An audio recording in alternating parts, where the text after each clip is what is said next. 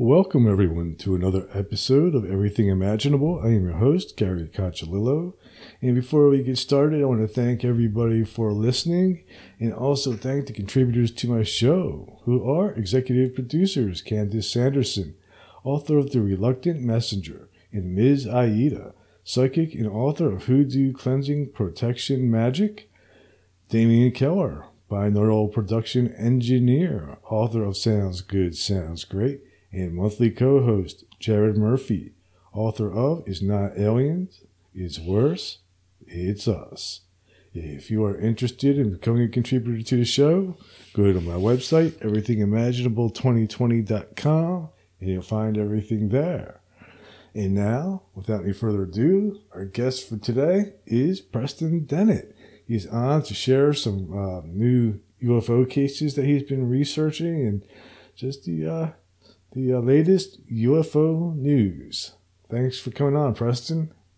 Hey, thanks for having me. I appreciate it. I appreciate it too. You've been quite a busy guy lately, man. Everywhere I look, there you are. Hey, I love doing it. Yeah. I mean, now it's 35 years, so. That's amazing. You've dedicated. You were one of the most dedicated UFO researchers I know. It's awesome to hear. Yeah, I want to get the word out. So what's been going on lately in the UFO world? Oh, there's always stuff going on. Of course, like to keep up with the latest UFO controversies in news and so forth. One thing that's kind of going on right now, which piqued my interest, is the good old Travis Walton case is coming back with some new controversies. There's some people. Have you heard about this? Yes.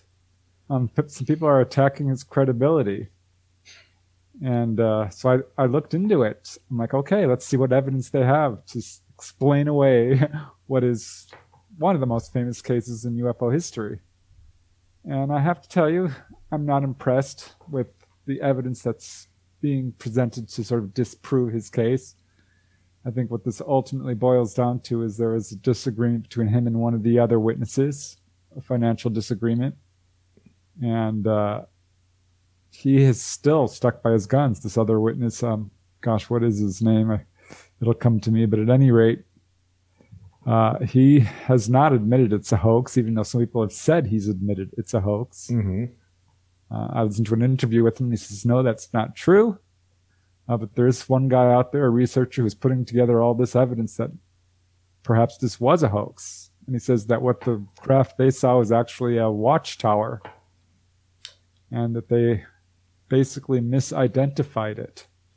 Which, if you look at the interviews, and I have, this case goes back decades to the 70s. Yeah. And it was all over TV. I've listened to hours and hours of interviews with these witnesses. I mean, they went on Larry King Live. They've been on numerous talk shows. And it's clear to me that they're telling the truth. I just saw a recent documentary that's been put out, which was very interesting. And all of the witnesses are still sticking to their guns. They say what they saw was a genuine UFO. And, I obviously can't rule out that it might be a hoax, but I sincerely doubt it. And it's discouraging to me to see some people just jumping on this bandwagon and saying, oh, I always suspected something was fishy about this case, without actually looking at the evidence one way or the other. But looking at it, the argument that it might be a hoax, I'm not convinced. I'm still sticking by Travis and all the other guys there. Yeah, I think it's a real case. Yeah. So some of my listeners might not be familiar with this case. Can you give them a little background and the evidence and what's being disputed?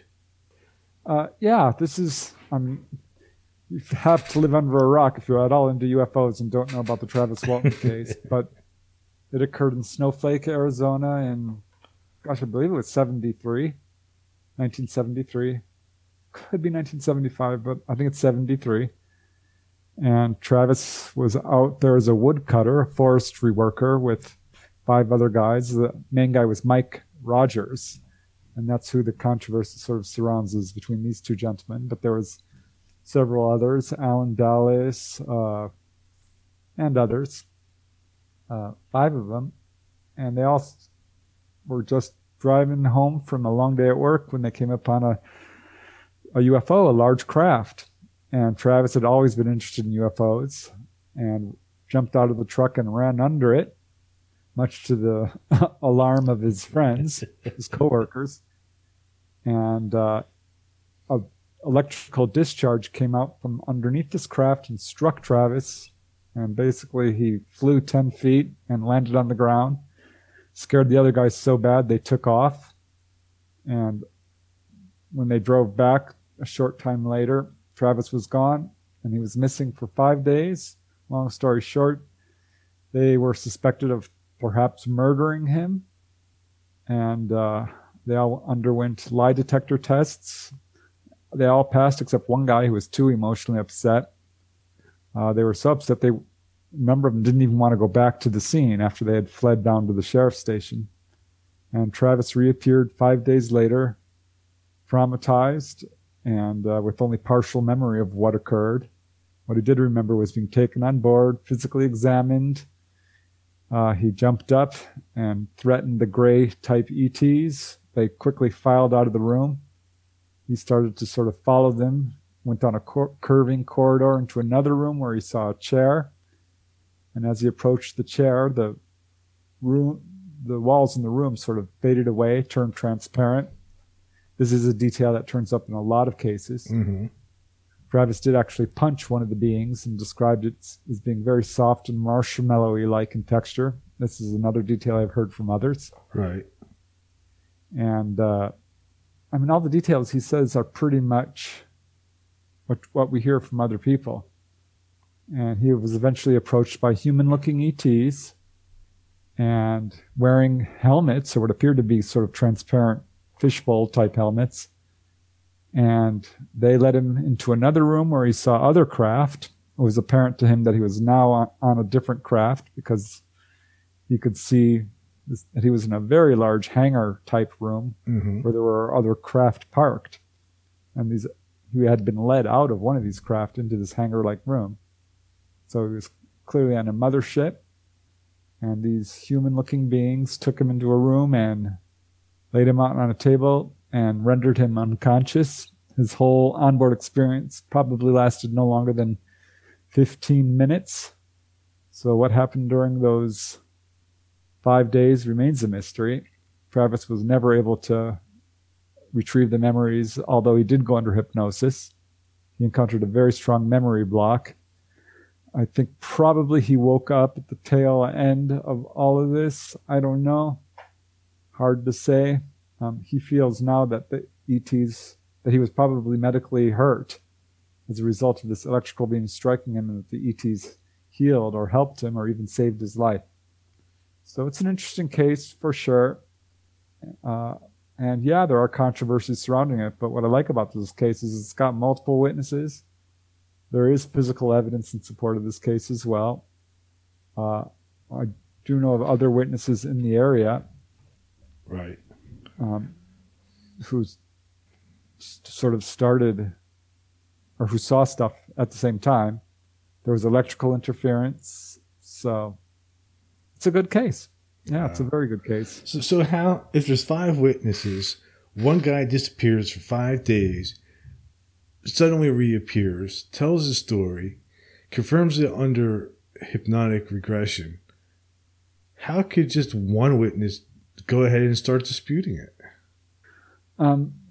What happened was this case became extremely famous. The amount of media attention was almost unbearable for all of the witnesses. At one point, they were all offered amounts of money to retract their story. They never did, but the media frenzy never really ended.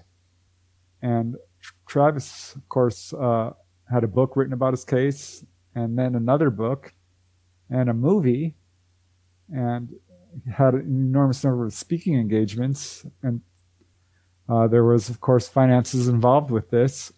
And what it came down to is Mike Rogers feels or claims that Travis owes him some financial compensation, and there was some bad blood developed between them. This is no secret. This has been well known recently, at least. And this is sort of what I think prompted all of this. But none of the other witnesses have retracted their story.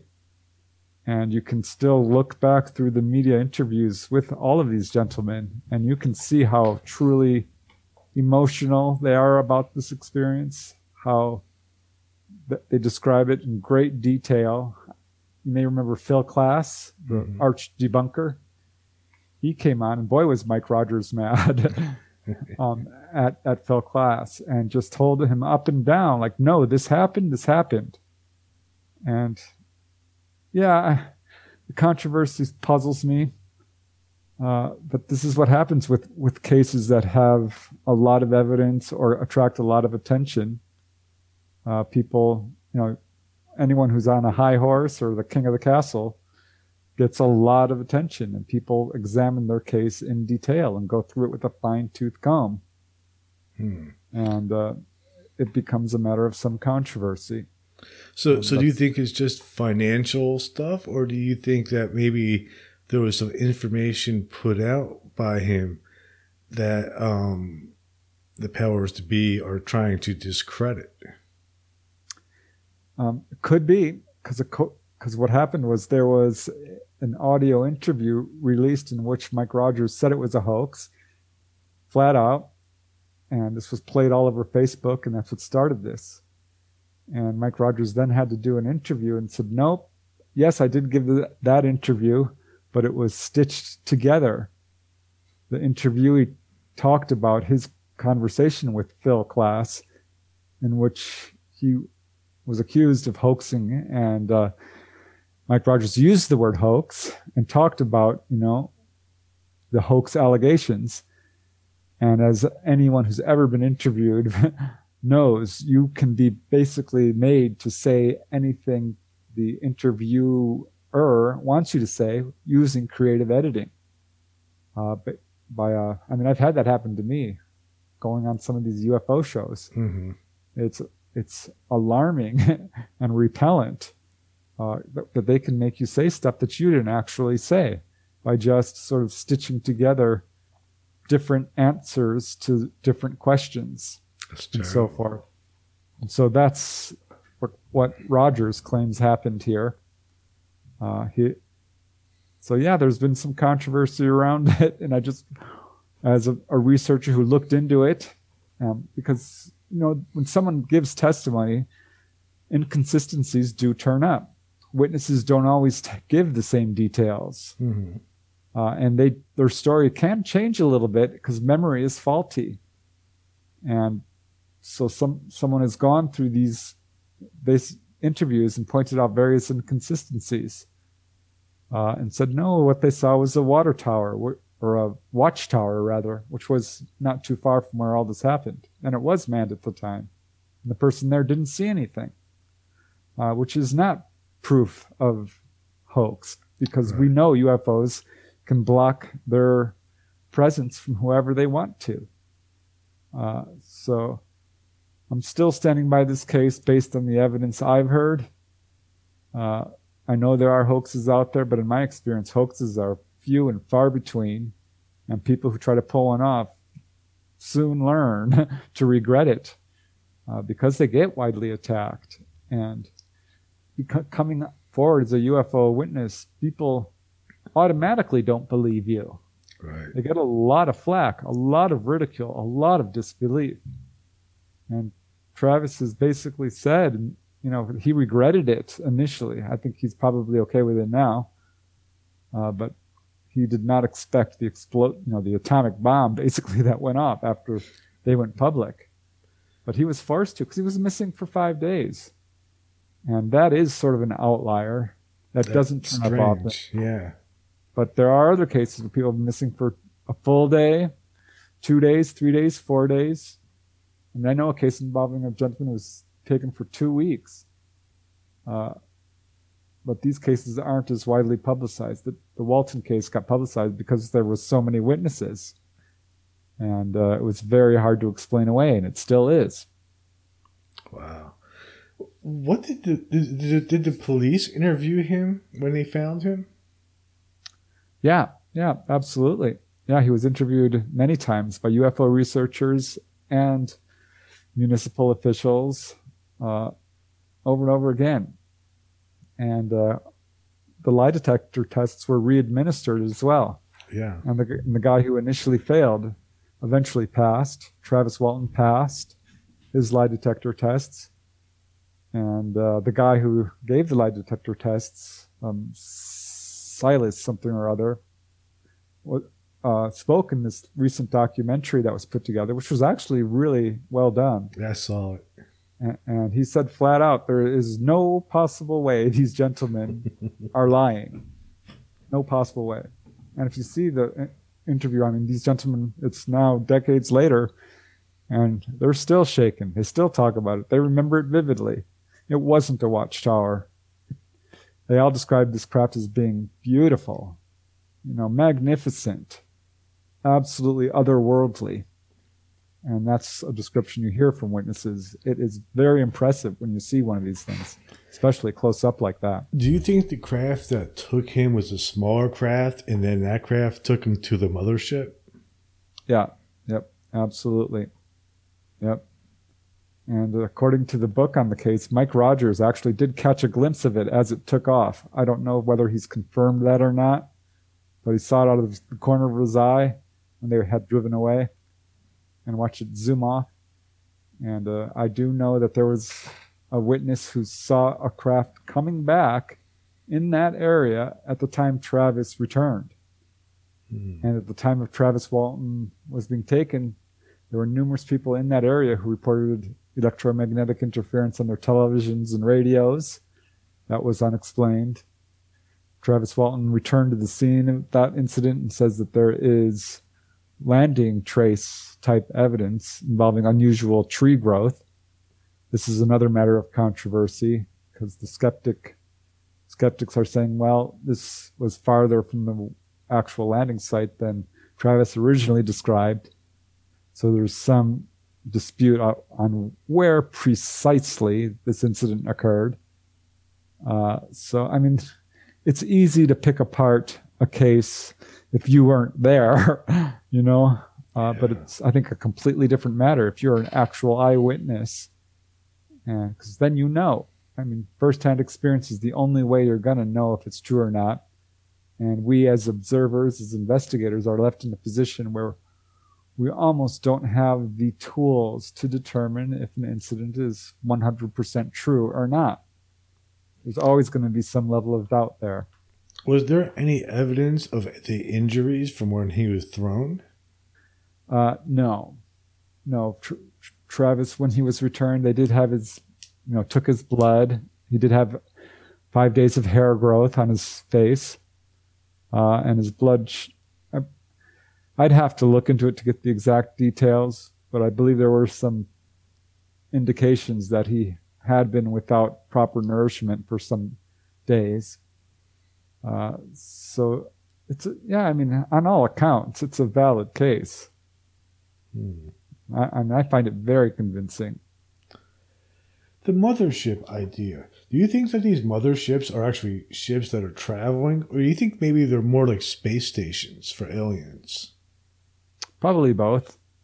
I would imagine that they are more akin to what we would think of as an aircraft carrier type thing, where we park our planes and go off and do our missions. And they can move around, but I speculate that they park up there, out there deep in outer space or where have you, and then the ETs can basically come down and scoop up people and do their examinations and give their messages and do their studies of animals and plant life and all the other things that they're obsessed with our planet and us human beings. Do you think, like, on those larger stations that there is different groups of ETs working together? And maybe even humans? Yeah. Yeah, absolutely. That turns up quite often. When someone is taken on board a craft, it is not at all unusual for them to see various types of grays. Little short ones, workers, maybe AI, androids perhaps, and then taller grays, 4 to 5 feet, even 6 feet, who are described as, emotional even, or perhaps clinical, but not necessarily. And tall whites, human-looking people, very much like us, but often described as being very muscular, looking very similar to each other, looking genetically, I don't want to say perfect, but along those lines. I don't like the term Nordic. That's a term that's often used, but it's not accurate because these people are not all Caucasian. They're not all blonde hair and blue-eyed. That does often turn up, but they're dark-haired as well, dark-skinned. I've heard them described as being Middle Eastern or Mesoamerican. There are accounts of what we would, black ETs, people of, like African ancestry. So all different races, yeah. Praying mantis working together with grays, working together with human-looking ETs, and human beings, full-on humans who live on board the craft. That does turn up. One gentleman I interviewed from England had that experience. He often wakes up during his encounters. He remembers a lot of stuff that can't paralyze him. He's sort of an outlier when it comes to the contactee population. He remembers. He's what we would call a conscious contactee. Wow. And he woke up. Yeah, he woke up during an encounter, and he was with a human female. And it was his distinct impression that this female, who was very interested in talking to him, was basically someone who had lived her entire life on board the craft. And I've talked to other people who've had that same impression, because these people are very interested to talk to the human beings who are from Earth and don't often have that opportunity.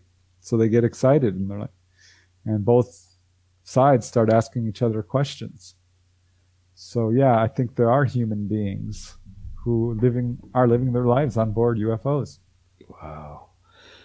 So what does that guy remember specifically, like about his conversation? I mean, to be able to, for him to be not able to be controlled by them, or so he must have a lot of details that he remembered in that particular case. Yeah, it's my favorite chapter of one of my books, Onboard UFO Encounters, Gary versus the Greys. And that's a pseudonym, by the way, but he is not particularly happy about having encounters because it's been very traumatic for him. But he started to be able to wake up when they would come. He could feel them coming. And often he would, be paralyzed and have missing time, but at some point that stopped happening. And he jumped up and punched one in the face at one point. Another time he ran up to one and started choking it. And he would sometimes wake up during an encounter. One time he woke up and he's standing in what appears to be the control room, and there's two little grays driving in the, their little seats there, looking through the porthole or the view screen. And he sees a desert scene, and it's Earth, and it's clear to him he's being returned back home. So he just enjoyed the view for about 10 minutes. Then finally, he decides he's going to say something. He's from England, and he shouts out, "All right, lads." And that caused the Greys to completely panic. One, in fact, jumped up from its seat, raised its hands over its head, and started running around in circles in this very small control room. And the other was gripping the controls, the panel, and was very nervous. And finally Gary just says, don't worry, I won't hurt you. Don't be afraid. I'm not going to hurt you. Which was funny because, talk about irony. Mm-hmm. And, tables turning. That's exactly what the ETs usually tell the contactee. Don't be afraid, we won't hurt you. So Gary is telling them that, and finally they calm down and stop the craft and come up and they have a conversation. And Gary asks them, why are you taking people? And he got a strong impression of sadness from them. And they said, we're not allowed to tell you. And he says, well, can you let me remember this? And because, missing time is a big part of all of this. Mm-hmm. And they said, no, you're not allowed to remember. And initially, that's basically the gist of it. They told him they'd never had anyone wake up before, and how did he do that, and so forth, which he really had no explanation for. It just happened spontaneously. So he wakes up the next morning with no memory of this, but later that day, it just kind of plops into his head. And he also remembered coming out of what appeared to be an underground base, perhaps in the U.S. area. That was his impression. It was a desert somewhere in the Midwest or the West. Perhaps the Mojave Desert or Area 51 area, Mm-hmm. Nevada. He can't really say for sure because he doesn't know. But he had a clear memory of this craft swooshing out of this underground area on Earth. And he's inside of it, standing there in the control room behind these grays. So now he's wondering if he was not taken into, a mothership, but rather to an underground base, which is entirely possible because that does turn up over and over again. Yeah. And he remembered it spontaneously, and he now thinks that the Greys did as sort of a favor for not causing, wreaking havoc in the control room, allowed him to remember. Interesting. Wow. So, what else is happening that's going on? Oh, I'm interviewing another guy on the East Coast who's having a little bit of difficulty dealing with his experiences. I haven't really gotten too deeply into it. This is more of, when someone contacts me, my first goal is to, of course, help them in any way I can. Mm-hmm. And so we're just going over his experiences, which appear to involve Greys. He's in his mid-60s, which is quite unusual, because usually that's around the time when things start ramping down. And instead, for him, they're ramping up. And this is causing him concern because his family is becoming involved. So far as he is aware, his kids have not reported any experiences.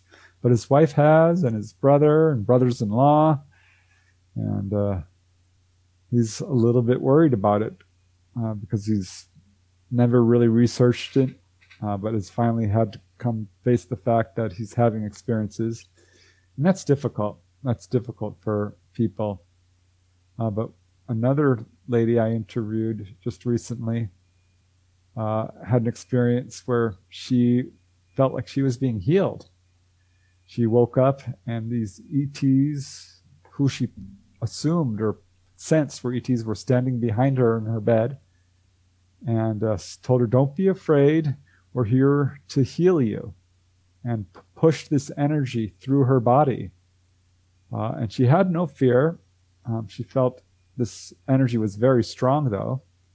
Recently, she had seen 2 UFOs close up, and the year prior to that, she had a very strong spiritual awakening. This is a pattern I see quite a bit.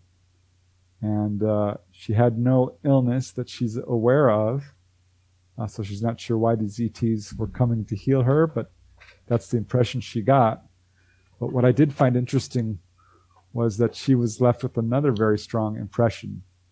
And actually what I'd like to do is just quote what she says, because this is a message that the ETs give a lot of people, and it's an important one and somewhat alarming. So I'm not trying to alarm people, but just got to tell the truth about what the ETs are saying. Their number one message has always been warnings of nuclear proliferation, of pollution, of our warlike ways, of our greed and corruption, and of upcoming earth changes. And here's what this lady says, and I quote, "I know things that are going to happen on Earth. There are going to be major earthquakes, volcanoes, tornadoes, hurricanes, floods, and fire, all extreme weather events that you can think of happening globally and increasing in frequency. Millions of people will lose their lives, and the ETs, I prefer to call them higher evolved beings," she says, "are going to help some people at this time. The entire world's systems are all going to collapse. The governments, the banking system, all of it. And it's Mother Earth. She is cleansing and purging the planet as humans are not living in balance or with love." And her message from the ETs is to connect to your soul, meditate and go within. The answers you seek are within. I feel compelled to tell everyone this. So yeah, it's an alarming message, but it's one that keeps turning up. And I think it's better to know the truth rather than to live in ignorance. And we are and have been seeing an increasing frequency of, catastrophic weather events. Yeah. I'm in Alabama, and we're just getting ready for a major hurricane. It's heading towards Louisiana, which isn't far from where I'm at.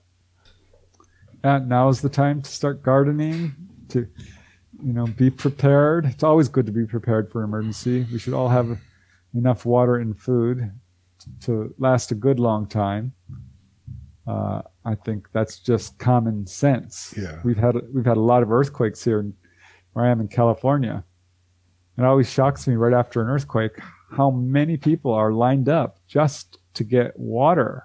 They do not have water to last, even a couple of days. It's funny because I work in a retail at a Sam's Club, and today we sold out of water, but by 11 a.m.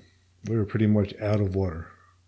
Yeah, there's a Hopi prophecy, by the way, that when the day comes that water is sold on shelves in stores is a signal of the beginning of the end times. And everyone thought, that prophecy was crazy. Who would ever sell water? Water is free. It flows in rivers. It fills in lakes. And now here we are, of course. Water is and it's expensive. Mm-hmm. Like buying a gallon of gasoline. Other Hopi prophecies are coming true. Basically, the Native American elders are saying the same things as the ETs, who are saying the same things as near-death experiencers, who are saying the same things as our mainstream scientists. Our mainstream scientists are talking all about climate change.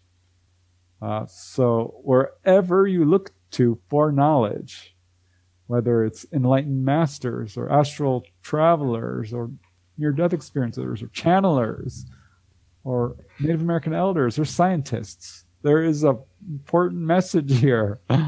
Earth is out of balance, and it cannot be allowed to continue. But I'm encouraged because I agree with this out of balance statement. It's obvious there's an unequal distribution of wealth. There's a lot of divisiveness. There's a lot of, unnecessary hatred and, corruption and greed. It's ridiculous. We should not be living this way. So this is ultimately good news. I don't know if there's going to be widespread loss of life, but I do know that ETs have intervened in other major natural disasters. There was a case I investigated in which a lady by the name of Pat Cates, she lived in Louisiana, and back in 1984, she woke up and found herself standing outside of a UFO. This was one of her, quote, UFO dreams, as she called them. This time she wasn't on board a UFO, which was usually the case. She was standing next to one. And it's a long story, so I'll just shorten it a bit.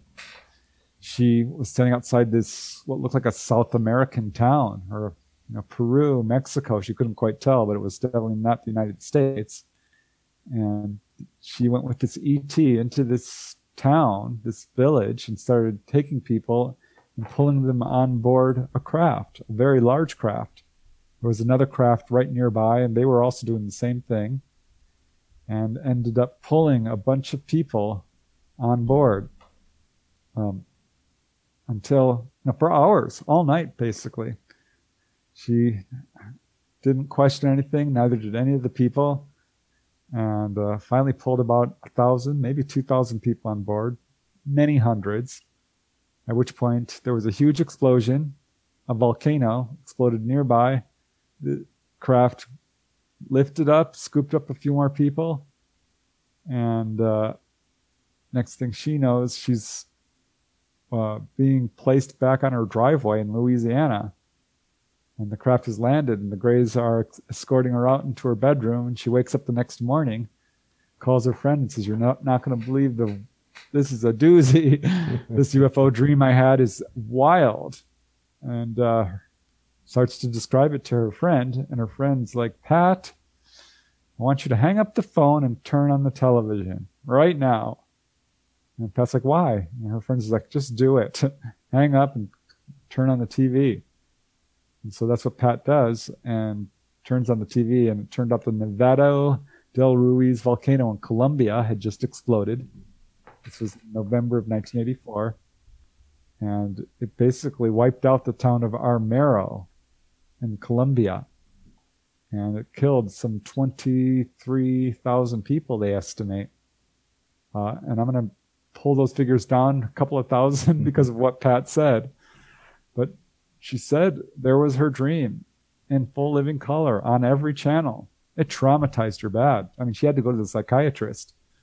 She ended up seeing a government psychiatrist who told her candidly after several sessions that he had heard similar stories in his work with other government employees. So yeah, I think ETs will intervene during a major disaster sometimes. Interesting. I haven't even put up the interview yet, but I had interviewed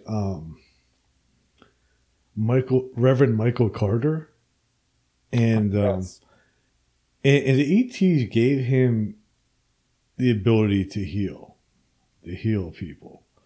And I have to admit, like, when I interviewed him that day, like, I had just recently been like through this sort of like, traumatic experience. And then after talking to him, I felt completely different. Wow. Do you think that the ETs could have given him some kind of ability to affect people that way? 100%. Absolutely.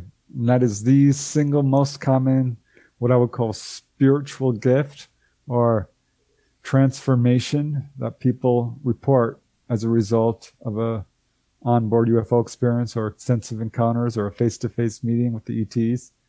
And they will tell people as much. You now have the ability to heal.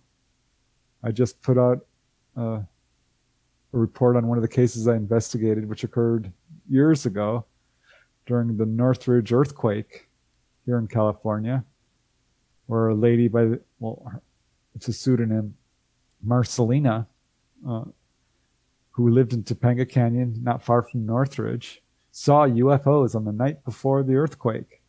She was not the only one. I remember this earthquake. I went through it. It was devastating. 6.8, 57 people lost their lives. But so they kind of gave her some sort of warning. She was actually so wired from this huge sighting. Her and her boyfriend decided they would sleep in the living room. Good thing they did, because when the earthquake struck, they had a big statue of a buffalo head sort of placed over their bed, and it crashed down onto their bed. She feels like she probably would have been killed, or at least severely injured. And it was 2 weeks following this event that she had a visit in her home by, she described as cat-like ETs. They didn't have hair, but they looked like hairless cats. I hear that fairly consistently. And they told her that the paintings she had drawn of all these outer space scenes were pretty close to where they lived, but not quite. She had been compelled to start doing paintings. And they told her we're having trouble reproducing. We're looking for new ways to reproduce. And she ended up having a missing pregnancy following this event. She went to the doctor afterwards and she lost the pregnancy. And they could not find the fetus in the sac. So she now is wondering if perhaps the ETs took her baby, like they basically said. But they said, you have the ability to heal. You have the ability to heal yourself and others. And it was something she actually did. She developed a hernia and went to the doctor, and the doctor was like, oh, we're going to have to operate on this, obviously. And she went home and meditated and placed her hand over the hernia, and it disappeared. It went away. And she later dropped a marble slate, like a cutting board type thing, on her foot, on her toe. And she was pretty sure her toe was broken, but she quickly grabbed it and sort of did a healing on it. And it was only just mildly sore afterwards. She couldn't believe it. And she's healed other people. And I hear this all the time. In my latest book, Wondrous, I interviewed a lady who had face-to-face visitation with Greys. They told her the same thing. She would have the ability to heal. They healed her back, and she's since healed several other people of severe back pain. I've had contactees give me, personally, sort of a healing or pushing energy through you. Mm-hmm. And boy, oh boy, one lady, I did this at least 3 times. And each time I could physically feel it. I mean, one lady, it felt like water was being pulsed.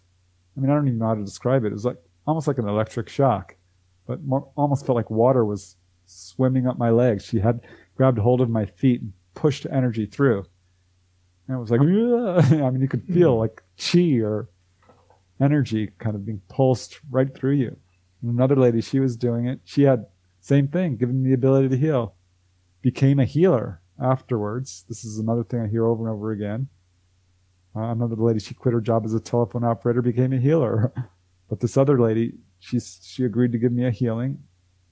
And as she's doing her Reiki type movements, started to see like this green and pink pastel lights. I'm blinking and I'm kind of, are my eyes going screwy? Because it looked almost interdimensional and a little strange and unfocused. But I kept seeing it. And finally, I just told her, I'm like, I think I'm seeing lights coming from your hands. And she smiled and says, oh, yeah, didn't I tell you that? People report seeing pastel greens and pinks and yellows. And I'm like, yeah, that's exactly what I'm seeing. Wow. And I talked to Michael Carter, really cool man. They healed him of a blood clot in his leg. Mm-hmm. And I know of a couple of cases where they've healed people of blood clots, severe blood clots. That can be a very life-threatening situation. And I know at least 3 people that have been cured of blood clots. He's one of 2 I talked to personally. And I think the ETs are helping people who are helping humanity. And Michael Carter is a reverend, spiritually counsels a lot of people. He's a healer, and he also is an active social worker. He was commended, won an award for his work against racism. President Clinton gave him an award. Yeah. It was crazy. Like when I was talking to him, it was like he read my mind and just started talking about the issue that I was going through. It was crazy. It was just like he just like read my thoughts, started talking about it, and it was, I don't know, just the way he said it to me was like so deep that I could almost physically feel his energy. And then afterwards I felt better. It was, I was like, damn. I've never had that experience with a guest. Yep. It's such a beautiful thing to experience that. And Barbara Lamb, she's another researcher who's talked quite a bit about this.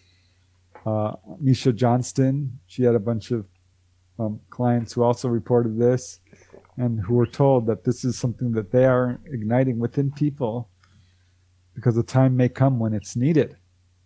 And it's surprising how many people who are doing good work for humanity, nurses, doctors, social workers, environmentalists, musicians, teachers, writers, inventors, police officers. These are the people who are being healed, who are having contact, who are being contacted and given these spiritual gifts.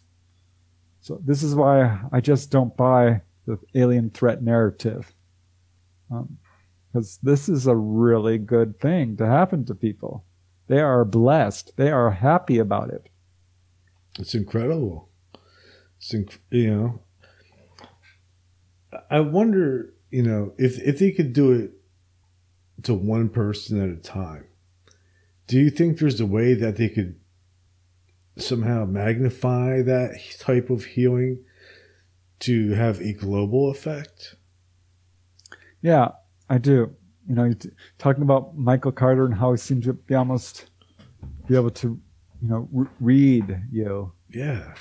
Well, this is something the ETs do. They're very telepathic. And when someone has contact with ETs and experiences telepathy, it ignites that ability within them. And so when someone like Michael reads you, it ignites that ability within you. And each person, this is one of the ways we become enlightened with the company you keep.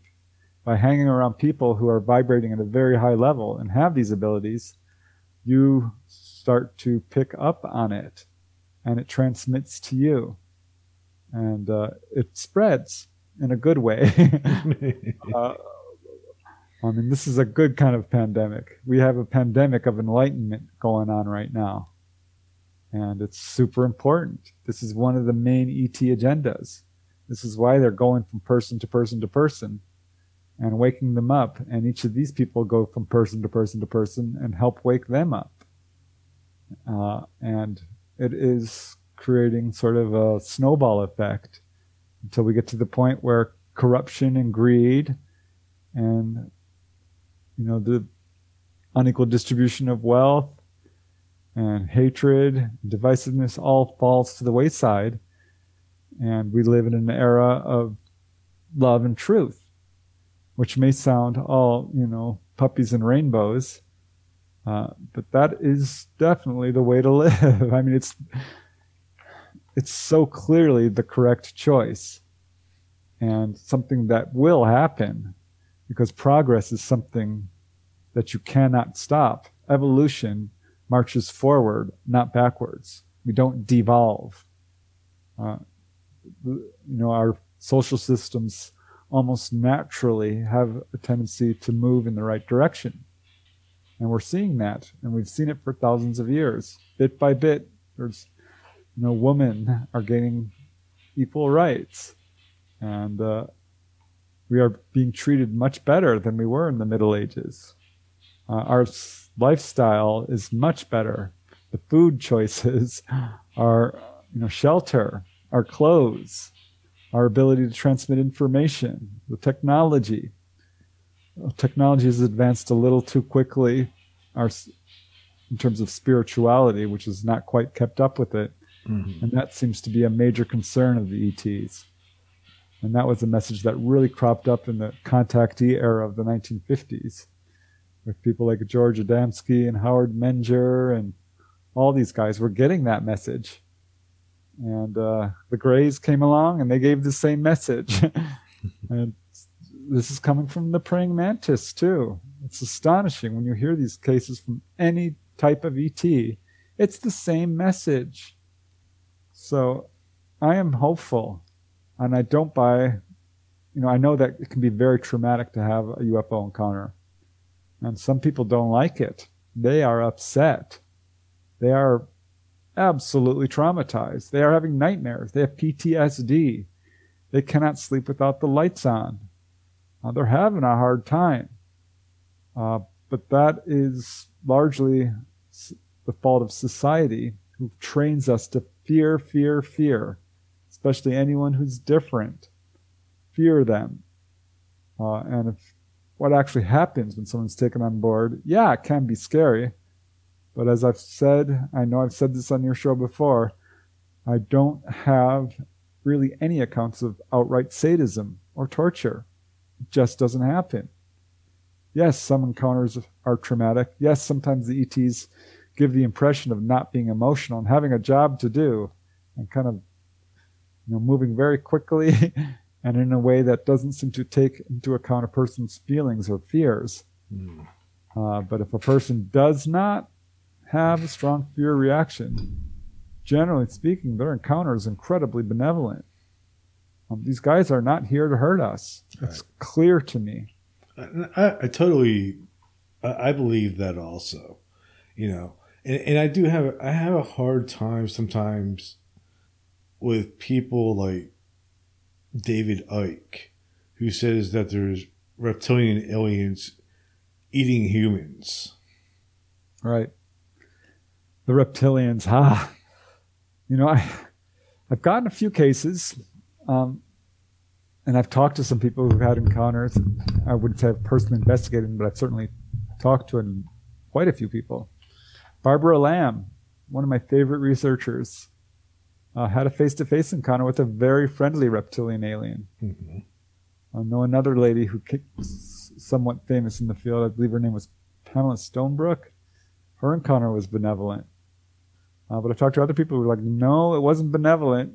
And I did talk to a lady who had a face-to-face encounter out in the wilds in Florida and scared the living daylights out of her. She had the impression this reptilian wanted to eat her for lunch. She took off. And a lot of these reptilian cases don't involve UFOs. These are beings that are seen out in the wilderness often. And I'm not going to rule out the possibility that some of these reptilians are not nice. Mm-hmm. Whether they eat people, I don't have any true evidence of that. But you never know. Right. Ugh. Do you think the reptilians, though, maybe are native to our planet, not necessarily alien? Yeah, that's what one lady from Florida who's a contactee told me. And she says she had she didn't meet reptilians. She had a very extensive encounters with greys and was left with a very strong impression that the reptilians are dinosaurs, intelligent dinosaurs who survived the cataclysmic event, the existential event that basically killed the dinosaurs off, and they went underground and survived it and have lived here longer than we have, which that would be interesting, wouldn't it? Yeah. The whole reptilian thing is, I have not really focused on it. There's some researchers who have really focused on the reptilians. And some of it's pretty alarming. And some of it's clearly fear-based. Yes. But some of it could be just pure valid research. I mean, if these reptilians have the ability to shapeshift and look human and infiltrate our society and have reached high levels of government, and some of the people who we think are presidents and senators and world leaders are reptilians. I mean, this is something that is seriously being considered by large segments of our population, or at least people within the UFO community. Yeah. And I can't completely rule it out because there is an evil force on our planet that has pushed us into a state of emergency. How did this happen? What happened to cause such hatred and wars and corruption and evil? Something went wrong. And that's possible that there's something to that. This is a wide universe. We still have a lot of mysteries surrounding human origins, our relationship to the ETs, where we came from, our place on this planet, where we're going. So I'm not going to rule out anything until we know. And that worries me, that perhaps we do have some really unsavory elements within our own government, because it's clear we do. Mm-hmm. Looking at this whole recent and I'll put this in huge air quotes, disclosure, that was a joke.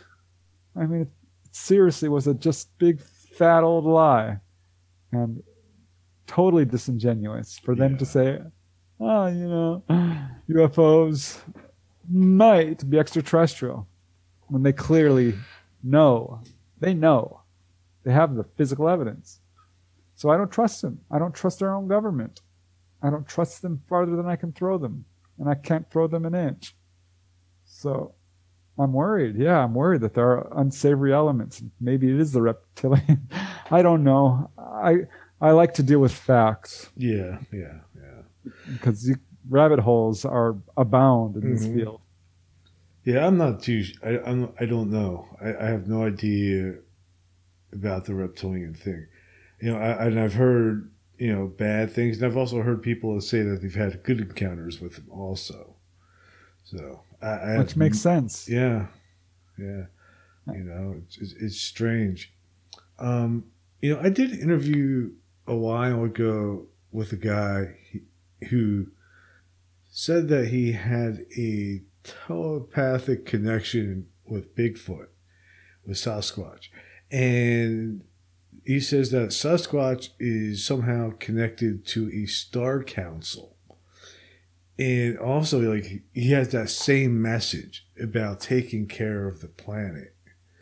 Do you think there is any connection between some type of star council or space elders and Sasquatch and us? Oh, this is heavy duty stuff. I kind of cringe when I talk about, intelligent Sasquatch.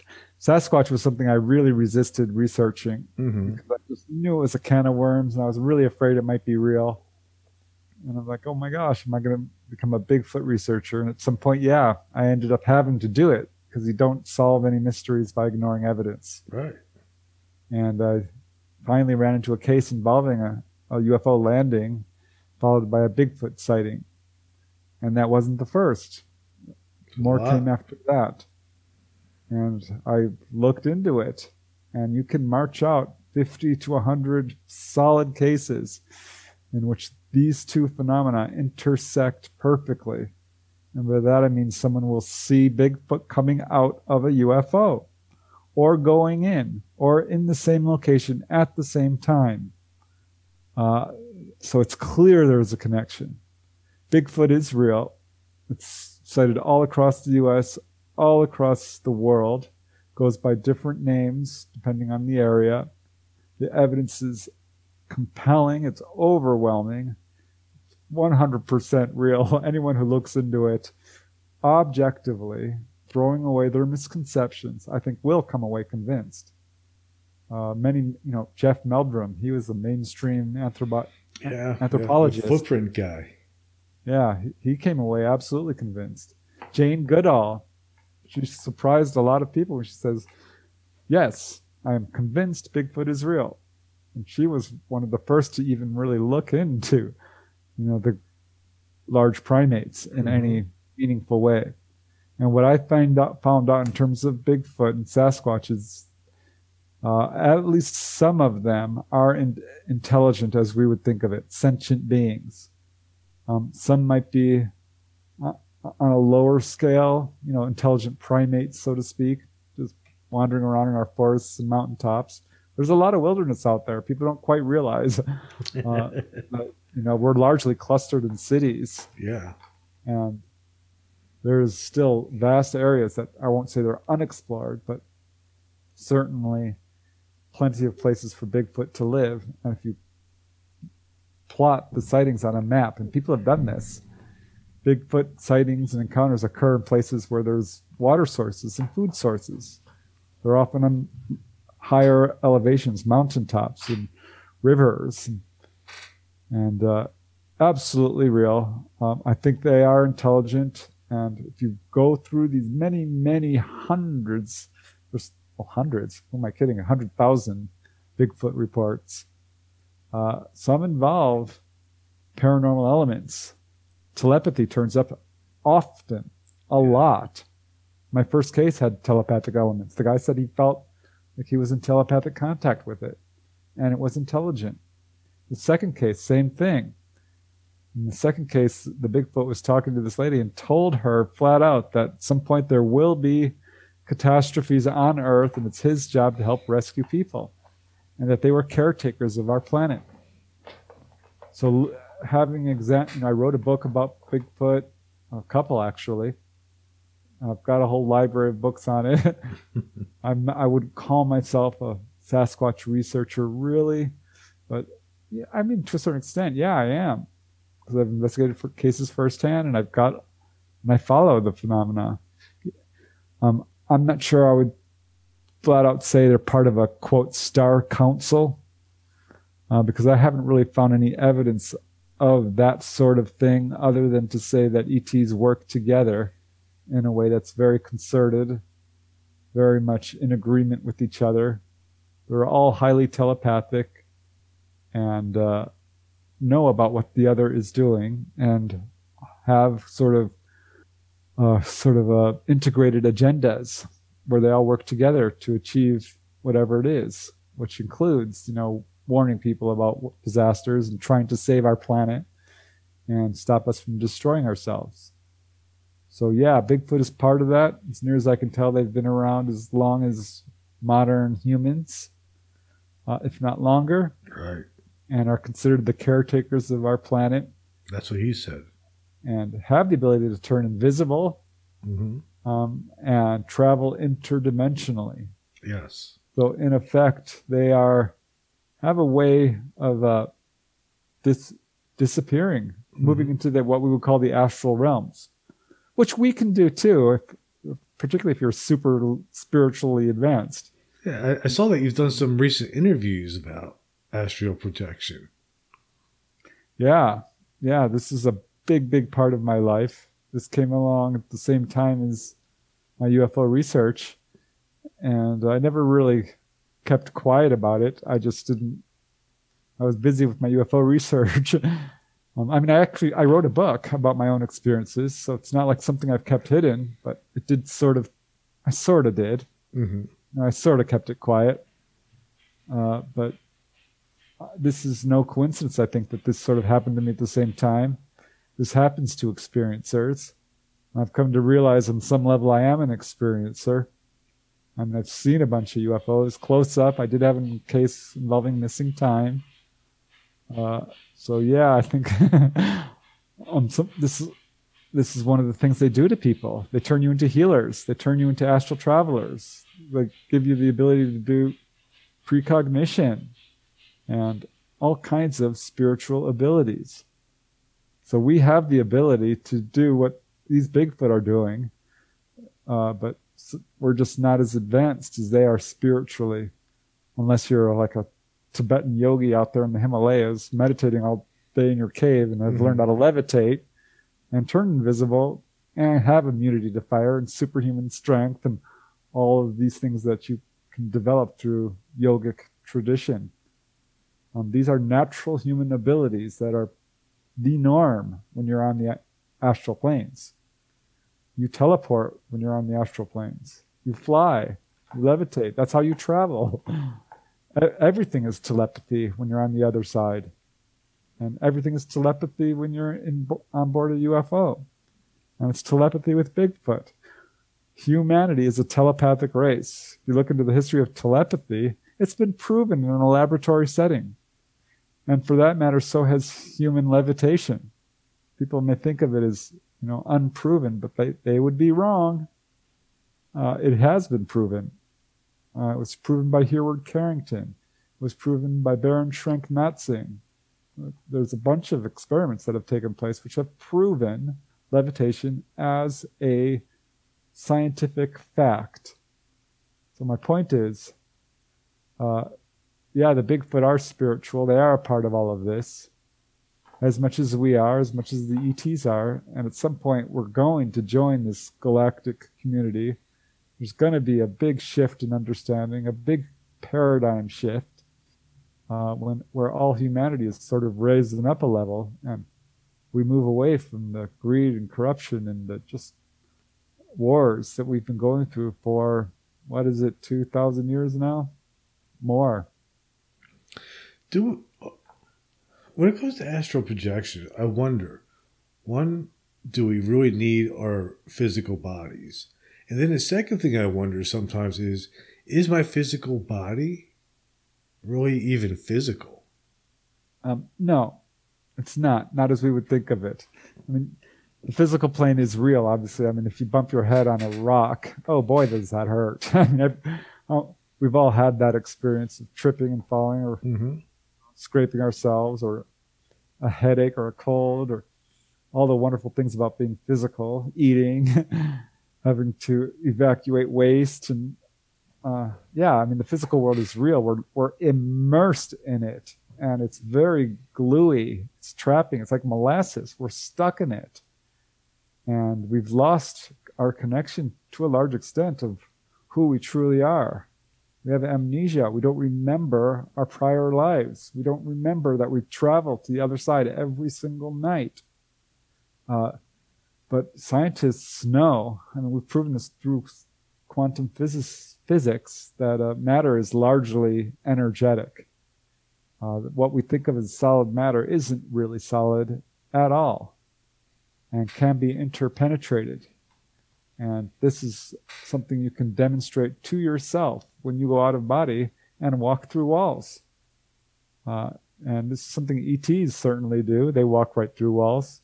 They've learned that technology. I believe we probably have too. It's just not being released. But definitely, I think we don't need to be physical. This is something we've chosen to do because it's fun, it's interesting, and it's very enlightening. And you can have experiences on the physical plane that you can't have on the astral plane. There's a waiting line to get onto Earth because those are people who have never incarnated into a physical body don't know what loss is. They don't know what individuality is. They don't know what pain is, or what food tastes like. And how do you describe that to anyone? There's no way. You could never describe a chicken nugget. Which I love. I love chicken nuggets or sour cream and onion and potato chips, or what ice cream, or what it's like to feel pain. The only way to know what that is to experience it firsthand. And so people are lining up to go to Earth and graduate from the Earth School. According, Robert Monroe. I don't know if you've heard of him. Oh yeah, I'm very familiar with him. Oh, I love his books. He's written 3 of them, and they're probably my favorite in all the literature on this, which is extensive. I actually have some remote viewing cassettes that he had recorded for Project Stargate that one of the participants sent me. Yeah, I bought one of his HemiSync tapes, which is supposed to help you, go out of body. It plays different tones and stuff. Yeah. I ended up doing, he had a whole program. I forget what it was called, but you could go there and learn how to astral travel. I wanted to do it, but it's expensive. The Monroe Institute. Right. Yeah, it is expensive. Expensive and time consuming. And I just don't have the time or money. Because, I've only until like last year, I've been working full time and I'm not a rich man. So I just couldn't afford it, but I did it on my own. I took his book, he gave the exercises, and I buckled down and I did it. And I got really good at it. Seriously, this is something has been a big part of my life. I learned how to do it. I can't encourage it enough. Which book did you use? It was his first one. First one. And then I read his second and his third, and then I read every single book I could find. And I have about 50 now. Because it completely transformed my life. And yeah, we have the ability to leave our body. And boy, the things we can do. This is my favorite subject next to UFOs, and probably eclipses it to some extent. Can we board alien crafts through astral projection? Yep. That happened to me once. It was a very vaguely remembered experience, but I found myself on board a UFO, and there was the author of one of the near-death books I had bought not too long ago. forget her name, Hasha Hanti, something like that. Mm-hmm. There she was, and I'm looking at her like, oh my God. I just instantly knew who she was. Oh, wow. And that's all I remembered. But yeah, you can do that. People have done that. Once I was traveling out of body. And I know how this must sound to a skeptic, like, oh, he's traveling out. Like, sure. No, well, don't believe me. Try it yourself. It's not hard to do. You can do this. It's something we all do every night. It's something we will be forced to do at the end of our lives. We're going to be permanently out of body. And then you'll know. So believe me or not, but at some point, everyone's going to find out this is real. Oh, yeah. But yeah, I popped out of my body and I'm flying to the other side because that's where all the fun is. That's where the action is. And I saw a gray on the way. I'm like, whoa, what's that? Oh, and I zoomed up by it. It was a gray alien. He was looking at me. Boy, that scared me. Man, I'm like, whoa, oh my God. I should have stopped. Now that I think about it, I should have stopped and said, hey, dude, what's up? High five or high four. high three. Because that would have been cool. I could have gotten some messages. But yeah, you can absolutely. The ETs have mastered travel to the other side, and if someone's taken on board a UFO, they are in effect traveling into what we would think of as the astral planes. I think, sort of recently come to that conclusion because there are strong parallels to near-death experiences, to out-of-body experiences, and people have the same after effects. It's sort of a modality. There's different ways to becoming, aware of what's going on. Some people have a near-death experience. Some people will have a UFO contact. Yeah. I had an out-of-body near-death experience, and it changed me forever. And it's one of the things that motivated me to start this podcast.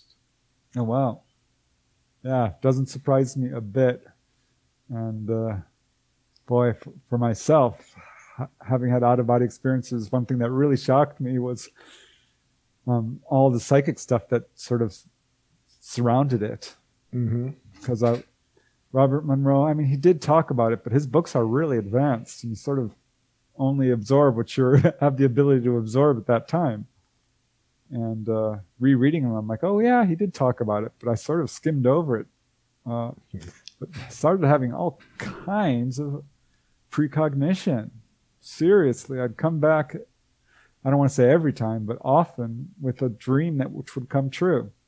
Sometimes it would be little things like, oh, this person at work got a haircut, or, oh, I know someone's going to give me a present and I know what it is, or this person's wallet was going to get stolen, or this person is going to get ill, or there's going to be a shipwreck. I love shipwrecks.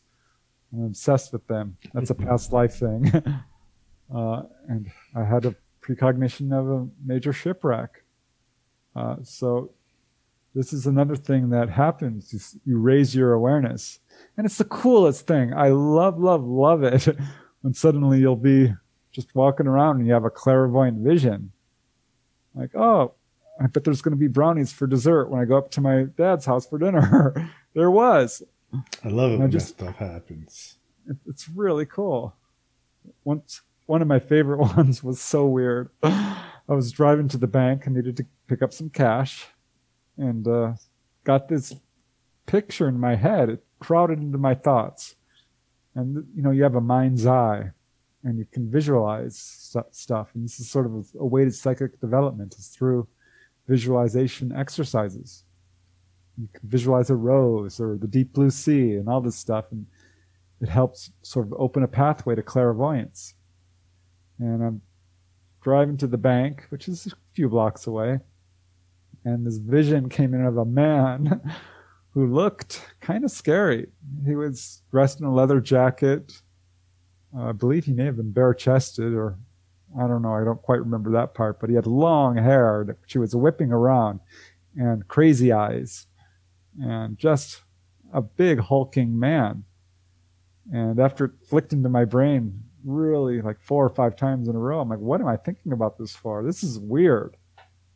Because you try to connect it to something like, was this a movie I saw? You're like, you're trying to rationalize it. Mm-hmm. As you do when anything strange happens. You're like, is that a helicopter? You don't jump to UFOs or ghosts or anything like that when this happens. You start to like really question your sanity. And at least this is my experience personally, and certainly with the people I've interviewed. I hear it all the time. But it was such a powerful impression that as I drive up to the bank, I'm like going slower and slower. And I come around the corner up to the ATM, and there he is standing right next to it. And I'm like, oh my God. He was over 6 feet tall and whipping his long hair around, crazy eyes, leather jacket, the whole deal. And I'm like, all right, that was a warning for me until he leaves. Because no, I'm not going to get robbed. I'm not going to let that happen. So I just waited until he left. But man, to see something physically that you first saw sort of clairvoyantly is a trip. It's wild. I love that. That was one of my best sort of. Do you think that do you think that kind of thing happens because there's no such thing as time, as linear time? It's like we can kind of maybe jump a page ahead. Yeah, I mean, time. I wonder about that. Time, as near as I can tell, certainly exists here on the physical plane. I mean, you can feel it. We live day to day and experience events in a sequence. But once you start going on to the other side, weird things start happening because you start to have visions of the future. You can actually go to the past and see it like a landscape. And you can jump from place to place. I mean, you can pop out of your body and boom, you go to Area 51. Boom, you're in Florida, Maine, Colorado. I've done this. And so you're teleporting. And when you collapse distance, you're collapsing time. Because, rate times time equals distance. That's a mathematical formula. And that shows that time and space are a product of the physical plane. There is no such thing as distance. Right. Because think about infinity. How big is the universe? It's infinite. But how big is infinity? Well, it's the size of a tiny little dot. Because if you were to go as far away from infinity as you could and look back, how big would it be? It'd be tiny. Distance is not, it's a misnomer. It's not understood. It's not real. It's a product of the physical plane. The stars are far away, yeah. Here, moving matter from one star system to another is presumably, we know it's difficult, but these Tibetan yogis are apparently traveling to other planets and can manifest their bodies on other planets physically because they have learned how to overcome what we think of as time and distance and space. No, time, you're right, it's an illusion. It's a product of the physical plane. So then that would probably mean that the ETs have already figured that out too. Yeah, which is why they can come and say, this is going to happen. Beware, there's going to be, the Northridge earthquake is coming. And they have done this. There's a number of cases where they have predicted disasters or future events of all kinds. And they're saying it over and over again because they can see it coming. They are there watching it. I'm still confused about all of it because time feels so real here. And, people talk about past lives, but people who've done past life research and are ardent past life, researchers often come to the conclusion that that's a misnomer too. Mm-hmm. They say that actually it's simultaneous lives. That's what I think it is too. That's so interesting to me because what? Because actually, like during one of the out of body experience that I was mentioning earlier, a week later afterwards, I received a book in the mail that I didn't order, and it was called Time Paradoxes, and it wasn't like something from Amazon. It came from Oxford University, so it was like an obscure thing, and the receipt was dated 6 months in the future. What? So one of the things that I think may have happened is that when I had that experience, that I went into myself 6 months in the future and sent myself that book back in time to remind myself that it could be done. That's awesome. Yeah, I've heard other similar stories where people have had like double receipts or things from the future or things that can't be. Yeah. I took a picture of it even at the time. So I had proof. That is like the most amazing thing I've ever heard. Wow, Gary, that's incredible. Man, that's solid proof that, yeah, what you're saying, time is not what we think it is. It's weird. It's awesome to think that, wow, right now I'm living in the Middle Ages. Mm-hmm. I'm also, because I've done a lot of past life exploration with the astral travel stuff, because it bleeds into your current life. And if you want to know what your past lives are, or let me just rephrase that, your simultaneous lives, there are ways to discern this. And one way is to look at your likes, your proclivities, what you're attracted to in terms of food and clothes and culture. Another would be your phobias. What fears do you have? Because often these are directly traced to other lifetimes. Another would be illness. Illness is sometimes a result of trauma experienced in another life. And there are many, many cases, I want to write a book about this actually, of people who've done past life regression and cured themselves of physical illness. I've heard quite a bit of that, yeah.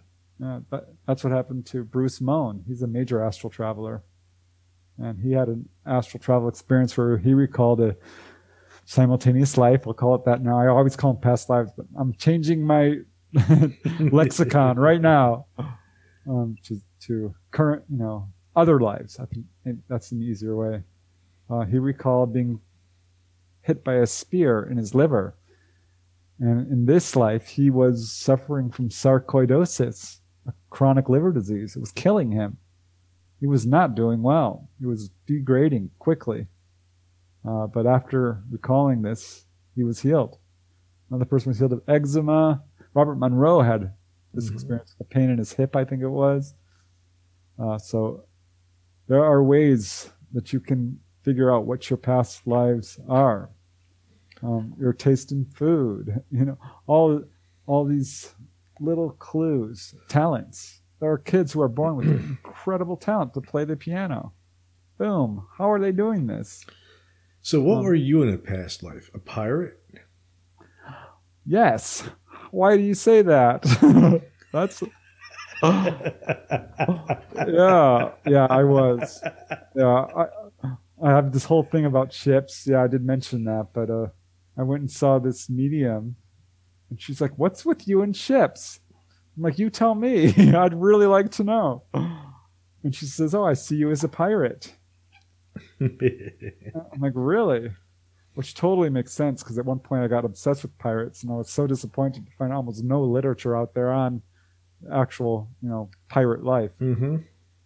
Well, that's what I think I was too in a past life, because matey. because I have that same obsession, and even like in my current life, I still have like some of those traits of like, I've always been like sort of an anarchist. Like I don't really believe in government and rules and stuff like that, and just sort of just living and doing what I want. Yeah, pirates got a bad reputation, but a lot of them were not bad or evil as we think of them. No, a lot of them were renegades. Yeah, they were mostly ex-military guys, ex-British military, ex-Spanish. They were military people that were just tired for fighting for their governments. Yeah, because the government would actually conscript you and force you to fight a war. Yeah, against your will. The British government, they did. It's terrible, and people were dying of scurvy, and just, man, it's not a good thing. Mm-hmm. So that was a way of fighting back and gaining your independence. Yeah. I've remembered a lot of the past life thing because it's so interesting and fun. to do. And what's fascinating about it is often you're taken, you're like on the other side and like shout out, "Take me to a past life," sort of thing. And boom, you're taken to the death scene. The most traumatic scene in that life is often the death scene. Mm-hmm. So yeah, I've died in a shipwreck. I remember that. I died in the Holocaust. That was grim and brutal. But sometimes it's, once I was raped and killed, I didn't even want to remember that. I pulled myself out of it because I already remembered it. And but another time I was just a teenager, or not even a teenager. I was a real young kid in the Wild West. I was a Native American boy on a spirit quest with 2 other kids and our spirit guide, our teacher.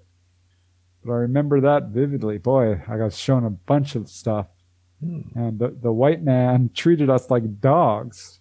To have them look down at us and just sort of, he didn't physically spit on me, but he practically, just the way he looked at me, like, wow, man, I'm a human being too. Who the hell are you to look at me that way?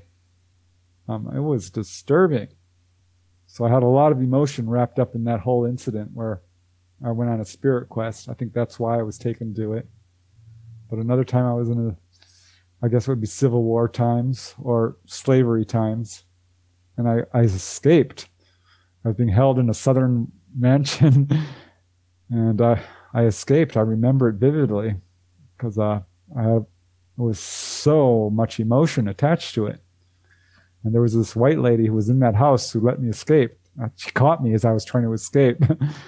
And I was like crushed, but she quickly pointed to the door and motioned me to go. And I will never forget that white lady who let me go. I was like 17 years old. I was almost 6 feet tall. I was very slender, very dark-skinned. And poor, that house was so rich I couldn't believe my eyes just looking at the wood floors, the leather on the chairs. All of it was just mind-blowing in that experience, just to look at. Wow. So, yeah, there was a lot of emotion attached to past life, or other life recall. Interesting. That is, having that kind of detail is really intense. Yeah, and I'm not even that good at it. I've talked to some other people who just blow my mind. They can pull out just detail after detail, the whole lifetime. Some people have actually spoken other languages that they do not know.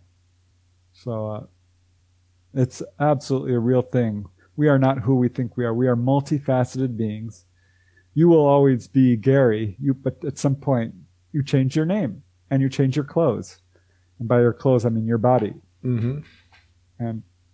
But you're still you. And that's something I really struggled to understand and am still to a certain extent for a long time.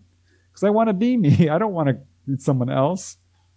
I don't want to die and lose everything I've worked so hard to remember and gain and learn. You don't. Yeah, you don't. You just change your name. Yeah. You just change your body. Yeah. You might not remember everything, but at some point you will. But you do stay the same. Yep. Absolutely. Yeah. So I know I was still the same when I had that out of body experience. I was just like, oh wow, here I am, and I don't even have a body. How'd that happen? It feels good though, doesn't it? To fly around. Yeah, I didn't want to come back. Yeah. Yeah. I still have that problem. I'm like out there on the other side. I'm like, wee. And I get pulled back. I'm like, back on Earth. Darn it. I think I just get tricked into coming back with the sex, drugs, and rock and roll.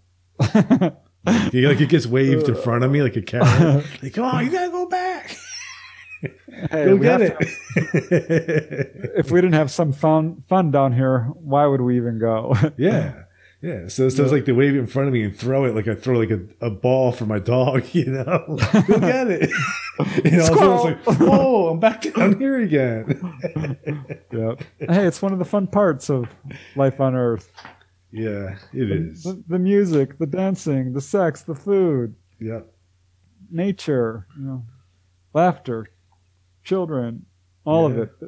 There's lots of awesome stuff here on Earth. Yeah. Chicken nuggets. Chicken nuggets, pizza. Oh, I love pizza. Yeah, I am all about the pizza. No such thing as a bad pizza. People ask what kind of pizza I like.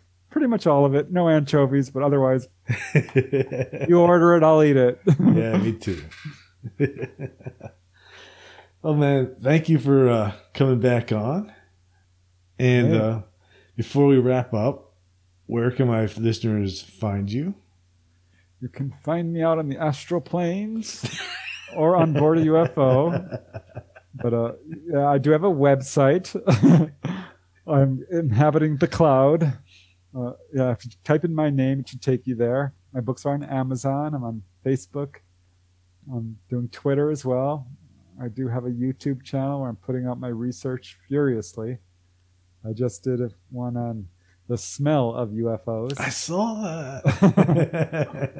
Which was a kind of fun, unusual bit of research that there's not been a lot out there about that. So, yeah, I'm having fun. I love this subject. There's just layers and layers to it. Awesome. I'll post links to your website and to your books on Amazon in the notes of this episode. Make sure my listeners purchase them. Hey, that's Help, awesome. Help Appreciate support the cause. it. Yes. We're moving towards a really different world. I'm excited when these UFOs finally come down and start scooping us all up or landing. Yeah, me too. And the secret government just throws its hands up and gives up. Because I feel like that will happen. I really do. I'm an optimist. Something's going to happen. Something has to. Yep. Something's got to give. Yeah. Well, thanks for being on, man. And hang on for 1 second. I'm going to play the outro. And then I'm going to go eat some good food. Probably Chinese.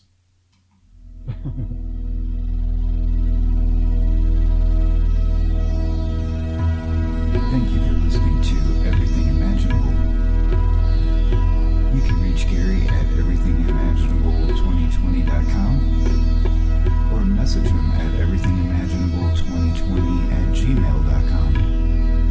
He's also on Facebook, Twitter, Instagram, and LinkedIn.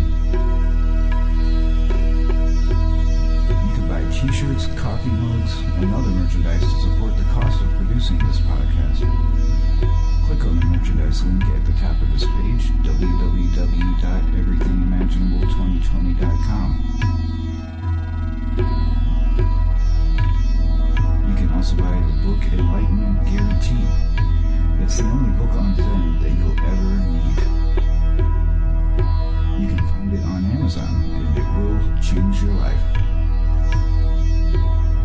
Because remember, everything that it says was first imagined.